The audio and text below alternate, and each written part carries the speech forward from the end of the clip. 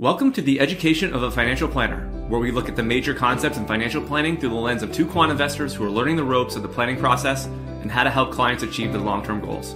Learn along with us as experienced financial planner Matt Ziegler helps us understand the most important financial planning concepts that impact all of us and how we can apply them to achieve the best outcomes in our financial lives. In each episode, we will work through one major financial planning concept from the ground up and learn how we can apply it in the real world. From retirement to college savings to taxes to estate planning, we will cover a wide range of topics that apply to each of our everyday lives. We hope you will join us in our learning journey. Justin Carbonneau and Jack Forehand are principals at Validia Capital Management.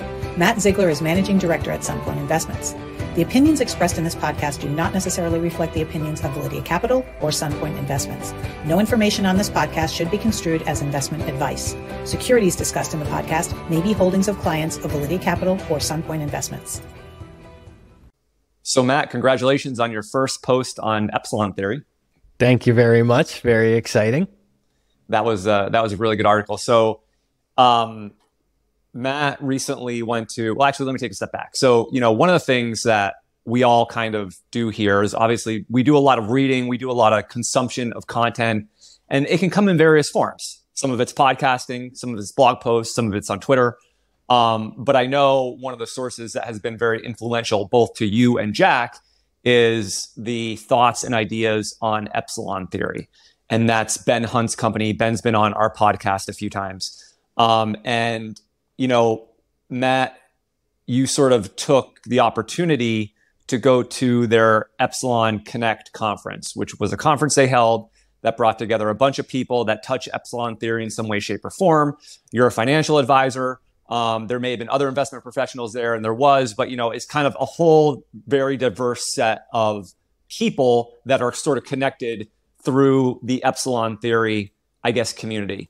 And your article, which I got to give you credit for, like the catchiest headline of headlines, which is when the best conference speaker is your Uber driver. And then you had Epsilon Connect, notes, basically. You sort of walked through. You sort of touched on a little bit about what was going on in the conference, and I'll let you talk about that in a second. And we'll talk about some of the core things that you, learned, or some of the presentations. But then you sort of shared this story of this Uber driver, this Uber ride you had, and you sort of drew some, lessons from that or things for people to think about. So maybe with that as like the setup, I'll let you sort of just talk about, work us into the conference a little bit, and we'll just have a discussion about some of the interesting things that you learned. I got to tell you and I don't think I've shared this with you guys personally offline either. Did I tell you about how I ended up actually going to the conference? No. So I'm an Epsilon theory subscriber for a long time. I'm a reader literally since about the inception. I'm pretty sure when I go back in my notes right around the inception, which was 10 years ago, I started following. I told Ben the lovely story about how I was an unsolicited ad to an email list. And it was one of those, you're cleaning out the inbox and you're like, what the heck is this? And then you read it and you're like, that was thoughtful. I'm not clicking unsubscribe. I don't know how I got to this, but that's how I found him, by accident.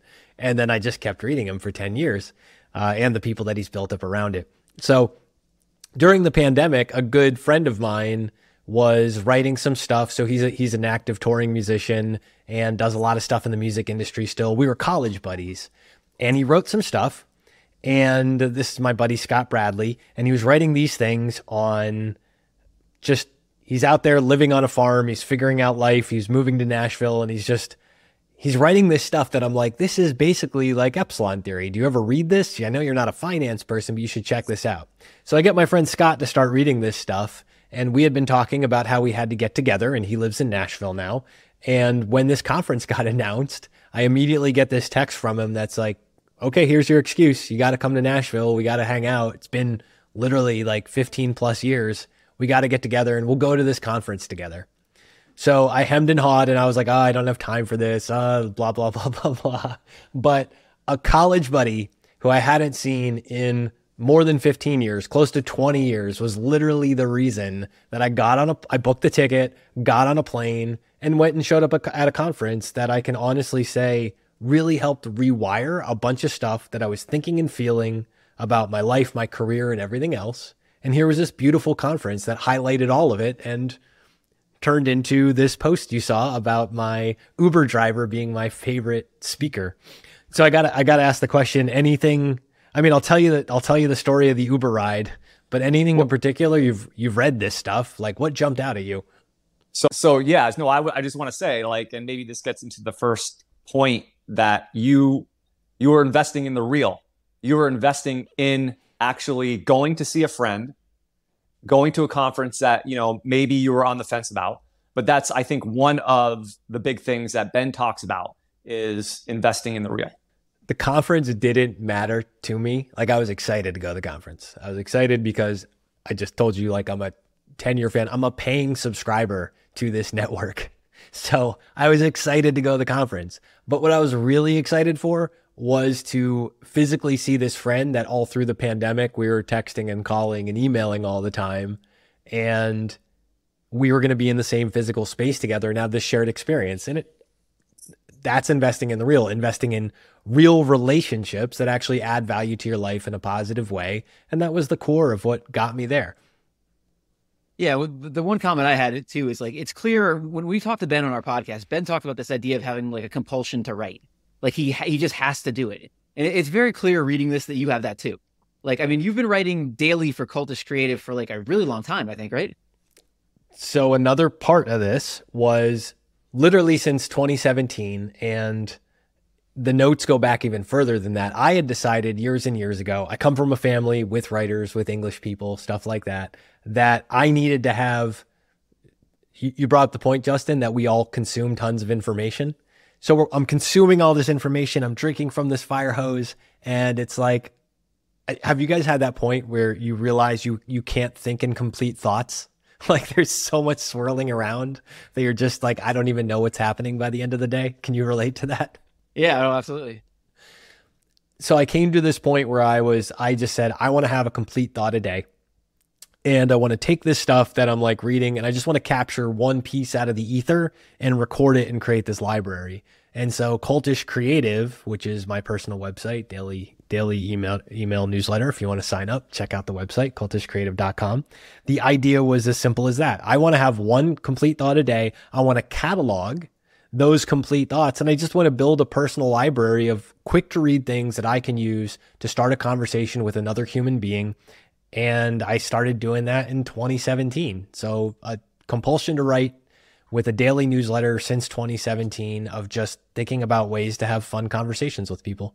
Yeah, and you're a tremendous writer. I mean, like I said, I emailed you when you wrote this. I'm like, this is better than anything I've ever written in my career. So now, and I'm writing like 5 things about multi-factor investing or whatever. Like, I'm not writing about the these topics, but just the quality of the writing was amazing. So yeah, you should definitely be complimented. And anybody who hasn't gone and read Matt's piece, is it on both your blog and Epsilon Theory, or is it just on Epsilon Theory? It's on Cultish Creative and it's on Epsilon Theory. Cultish Creative, it's definitely free. Epsilon Theory, I believe it is not behind the paywall, and anybody can pull it up there too.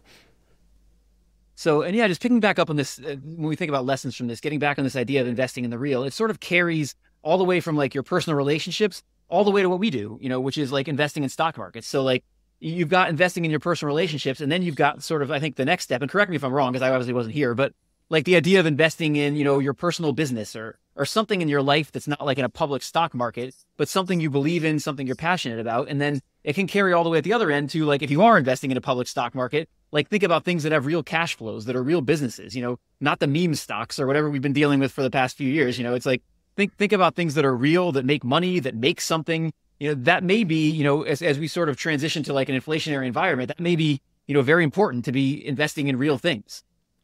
So as an advisor in the professional work that I do with Sunpoint, it's this idea, and I've said this a bunch of times, it's like, especially to small business owners, you don't have to go out and start the next Amazon, but you do have to know how to help your clients, your customers, whoever you serve. You got to help them out of the jungle or survive the jungle.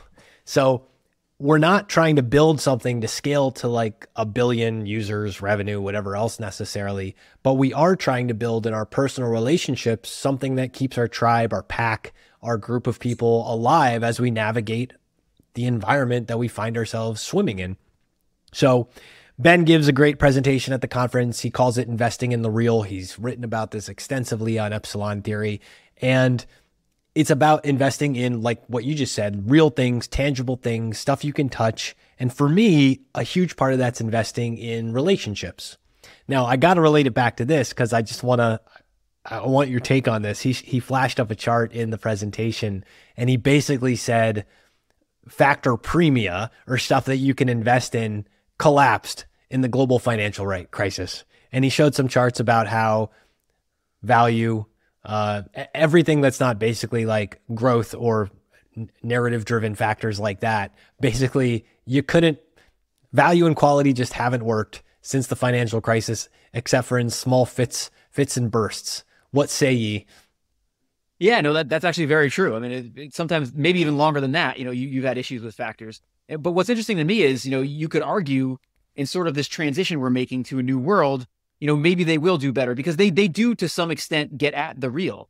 Like value gets at, like if I'm looking at the price relative to the cash flow, well, cash flow is real. And so this 0% central bank thing, I think, was a big part of distorting all this stuff. And so obviously we don't know where rates are going. We don't know if rates are going back down, but you could at least argue that, some of these factors at least might have a better outlook, in an inflationary environment, in sort of the environment we're in, where rates are higher and, cash flows and things like that might matter. But you're right. I mean, this is something we talked about in our episode we just did with Kai Wu, because he's sort of taken a different way of looking at value and looking at value based on like intangible value factors, understanding that these standard value factors are struggling and we don't really know, what the outlook for them is in the future. Will the 100 years of data we have to support them hold up, or will, the 15 years where they haven't worked hold up? We don't know that. So he's kind of said, let's look at it both ways. Let's look at value, both in terms of like cash flows and stuff, and let's look at it in terms of intangible assets. So yeah, I don't know the answer to that, but I do think it's something I think about a lot. And I do think in this world where we're sort of transitioning from zero rates, I think you might see a little bit better,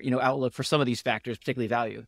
The other thing is that it's not, there's been other times in history where these factors have gone through long periods of not working. So it's not, was a very long period, but it's not like it's never happened before. And I think the other point that Ben sort of makes with this is, the unprecedented involvement of the Federal Reserve in the markets sort of changed things. That changed sort of how markets were behaving and reacting. We obviously had historically low interest rates, which probably played a factor in this. So I don't know. I think that those are just two additional points to sort of, I guess, bring up. I think the point that Epsilon theory makes over and over again is this idea of not just communicating what to think, but how to think. And with the financial crisis and the Fed becoming the dominant force, we all relearned for the last 12, 13, 14 years, whatever it's been now, basically how to think. And we learned that from the perspective of the Fed ultimately being in control and the interest rate being the main thing we all focused on. And it's really interesting, as to both of your points, now that dynamic shifted because we finally do have inflation, we finally do have some issues. We have more than one voice and more than one competing narrative about how to think, how to value companies, and how to value maybe like what's real versus what's just a promise of a future. Yeah, that how to think thing is so important because it's not just in investing, but in life. I mean, you're going to have people who are going to tell you, value investing is not dead and it's a 100% chance value investing will work in the future. And then you'll have people that'll tell you it's a 100% chance value investing is dead. It's never going to work again. And like, you have to be able to bring that together and think intelligently about what each person is saying and sort of form your own opinion. We have so many in this world, like going all the way up to politics, but coming down to the markets, you just have people like screaming and yelling, their specific views as if there is no other view in the world. And it's so important in everything. And I think this kind of fits in with the conference as well. Like, it's so important in everything to find like-minded people you can talk to about these things and you can see both sides. And you don't just have this opinion that's stuck in the cement that you're never going to change no matter what. Couldn't agree more. I think I'm going to guess it's Kevin Weir. I should probably pull it up on Twitter, macro tourist Kevin Weir. And it's like his pin tweet or something is just, it's a picture of a bunch of like beer glasses clinking or something. And it's like, here's to the friends we can have arguments about stuff with and still be friends afterwards. One of the points you made in the article, and I think it relates to this, is that, we all have these, and I think some people more than others. Matt, I think you actually probably have a lot of these mental models that you use and that you think about when thinking about these different types of life and investing and planning issues. But like you pointed out in the article, there are all these gaps. Nothing can really be just totally modeled out. There's these gaps that need to be filled in. And you can fill in those gaps by thinking of things, talking to people, like Jack just said, and trying to go to things like this and figuring out, okay, what might those gaps be and how do I think those through?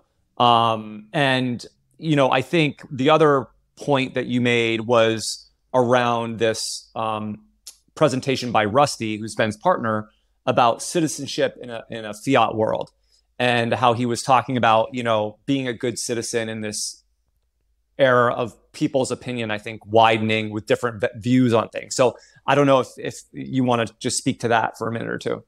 And Epsilon theory, and I put this in the piece, so if you read it, I think you'll get a better view of it. I think, and I say this not because I'm qualified to say this in some profound fancy letters after my name way. I say this in a way that I think I understood it more from attending this conference and having this experience. And that's the idea of the epsilon is the error term in something. So we model something, we make a map of reality, but it's not perfect. And I'd come back from the conference and there was a bunch of storms in the area, and we literally had this branch that fell out of a tree and was like across our driveway.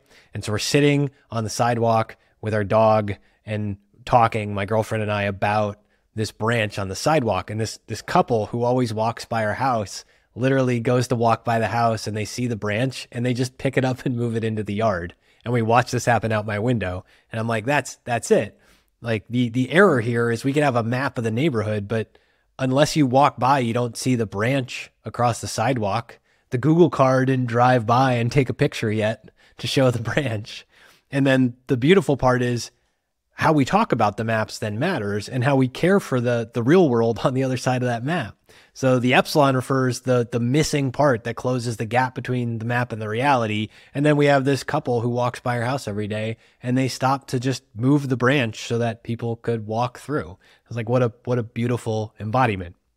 I'll connect this back now. So citizenship in a fiat world. So Rusty Gwynn, fantastic presentation. And three terms that come out of this for people who don't follow the epsilon theory stuff. So he gets into this idea, what they call the widening gyre. And the widening gyre, also great Batman comic book. Got to give you some pop culture in this. Kevin Smith's Batman series, the widening gyre, so good. So the widening gyre, when they talk of it, is about the political spectrum. And it's this Pew Research study that basically shows Democrats and Republicans, and explains how in the last however many years, decade or so, we've seen the middle of the American political spectrum get hollowed out. So basically, instead of having a lot of people in the middle and a decent amount of people in the wings, we've seen the middle basically drop in terms of like people who identify as in the middle. And we've seen the tails, the hardcore Republicans and the hardcore Democrats, basically get boosted. The peaks have risen on the outside. And so the widening gyre is this idea that we've pushed the middle out into the wings. Now, when they explain why that happened, and this is what Rusty spoke very, very eloquently about, is he compares it to two game theory problems. The first is the prisoner's dilemma, which most people know, easy to look up. And the second is the stag hunt. And the idea is that in a prisoner's dilemma, it's you and your buddy commit a crime, the police pick you up, you're both in different holding cells, and if you rat on your friend, you might get out free and clear, but they might spend a lot of time in jail. And if they rat on you, but you don't rat on them, then maybe you end up with a lot of time in jail and your friend gets out free and clear. And if you both rat on each other, then you're both guilty and you both end up with a decent amount of time in jail. If nobody says anything, maybe you both walk free and clear. So the prisoner dilemma is this idea is it's a game that pits us against each other. And when we see the widening gyre, we see this problem of left team, right team, blue team, red team, blue team, left team, right team. They're pitted against each other in this prisoner's dilemma. And it only makes the situation worse because if you don't know you can trust the people, the other person, your buddy who was partner in crime, but now you're both in separate holding cells, stuff falls apart. The flip side is the stag hunt. And the stag hunt is another game theory problem where we basically have two hunters who can go after a stag or a hare. And the idea is if one goes after the hare and the other goes after the stag, well, you shoot at the rabbit and then that scares off the stags and all of a sudden this doesn't work. The only way for the stag hunt to solve is, and you get to a win-win scenario, is if both hunters agree to hunt the stag together. Now, when both hunters agree to do that, they get the biggest return on the investment by collaborating. And so the answer to the widening gyre, or citizenship in a fiat world, is that if instead of competing with each other and hiding in our respective corners, we can find things to collaborate on, that's what pulls people back into the middle. And so it was a really profound and beautiful conversation about how do we pull people back into the middle. And that's the heart of that Uber driver piece. Listen. I think, I don't know if you want, we can maybe save the article for people who want to read it later, but I mean, you may want to tell the story of the Uber driver, because I think it fits into this whole thing.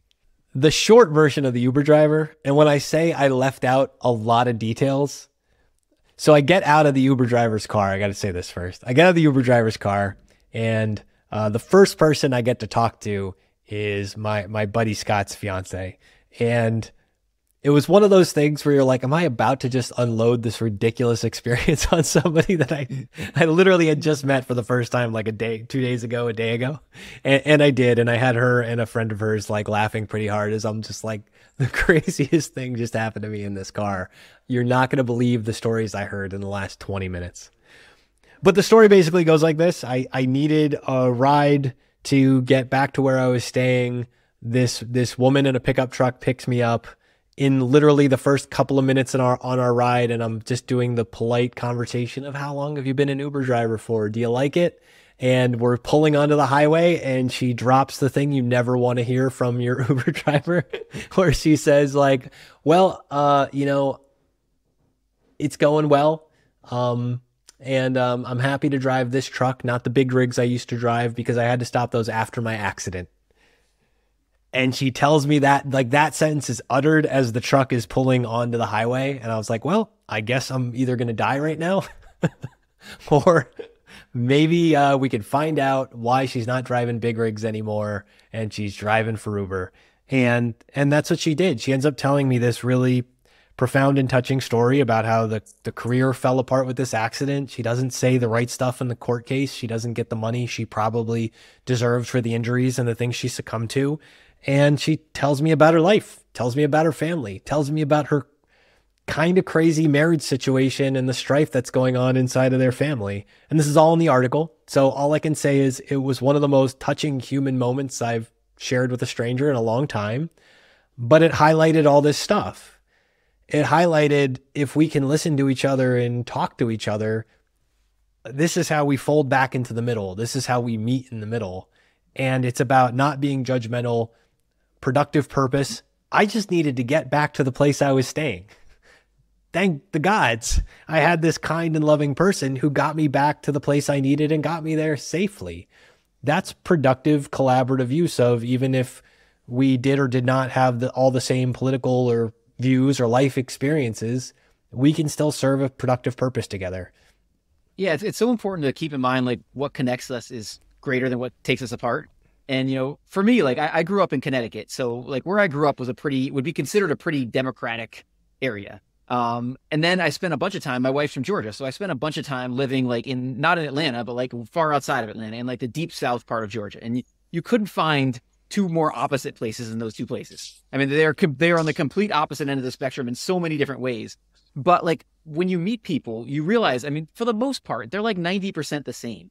They say different things about politics and then, they talk different ways. I mean, all that stuff, but like 90% of them are the same. I mean, they want to have interactions with other people. They want to be happy. They want to take care of their kids. I mean, all that stuff is consistent among everyone. And it's hard to, like, when you go on Twitter and you see people on one side, right, saying this crazy stuff and on the other side saying this crazy stuff, it's hard to remember that because like Twitter has such an impact on us. I mean, we use it for business and stuff, but like, it's just hard to like realize like most people want the same stuff and like 90% of it with us is the same. And if we can remember that 90% and forget about the 10% that we're screaming and yelling at each other about it's going to make the world better. That was probably the essence of the conference. Grant Williams. Have you guys had Grant Williams on the podcast at all ever? No, but I've listened to him. He's an excellent interviewer. Like I have a lot to learn from him. Heck yeah. I mean, Grant is one of the best interviewers. Things that make you go hum is one of another thing that I love getting. And I have learned so much from Grant over the years. So Grant was at the conference and Grant gave a delightful presentation on how to talk to anyone. And that conversation was really in my mind after the Uber driver experience. I know I do a lot of this intuitively, back to that compulsion to write thing. I just have a compulsion to consume stuff. Can't help it. I just like information and like hearing stories and like taking stuff and then distilling it down for myself, if nothing else. And he explained in that presentation that, like, this is the key to your 90% point. Just shut up and listen. You'll find the common threads if you're willing to shut up and listen and just ask people about themselves. And you can ask complicated questions and get insights. We can ask people, just like you guys do on the podcast, when you ask the questions about what you're doing for yourself. What's the closing question that you just did the great, like, of all the 200 episodes, here's that last bit. If you could teach one lesson to your average investor, what would that be? How much, when you ask that question, do you actually learn about the person? A lot. Yeah. A lot, yeah. No, I would say definitely a huge amount. And I think that was Grant's point. You can ask the most soulful, grounded question, and someone will give you the most brilliant and amazing life story you ever, like, truth is stranger than fiction style, like I had in my Uber ride. Or you can ask somebody something highly technical and they can explain to you.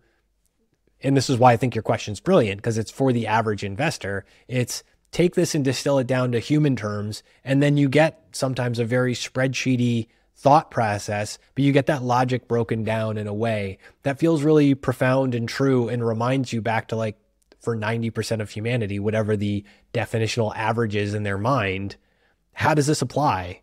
And that's really humanizing. Yeah, it's interesting because, like, we ask kind of both of those types of things. Like, we'll ask, like, about the detailed description of your factor you've created or something like that to someone, like when we're talking about multi-factor investing. But I think the best question we ask is when we start to show us your portfolio episodes and we ask people, like, sort of what the purpose is with their portfolio before we get into what they're actually doing. Like, what are you trying to accomplish? I mean, I think we get some of the best answers to that question probably to any other question we ask on our podcast. I couldn't agree more. That's one of my favorite things when listening to you guys have these conversations, is hearing these people explain purpose. Because in my work, so in the day job work, that's the place where I'm focused with the client relationships. Like, I've got my Ben, Ben Tusky, as director of planning. Like, he's the expert he's the one finding the mistakes that the lawyers and the accountants make. I've got Lee, my director of research, like, doing all the investment portfolio stuff and, like, untangling these privates and everything else. My job is just to have a conversation with the client and just get to the heart of purpose, and then match the purpose up with the right investment strategies, with the right, like, planning tactics and tweaks. And that's the human connection. It doesn't matter if you're, like, a billionaire or somebody just starting a business. That human connection and finding that purpose and what drives it forward, that's everything. We all just want to talk about it. And that was the one thing that this conversation in the article sort of drives home for me, is you have investors who have put trust in clients that have put trust in you and your team, Matt, clients that have put trust in Jack and I and the team here at Validia Capital in terms of managing their money and helping their wealth grow. But, at the end of the day, that's important.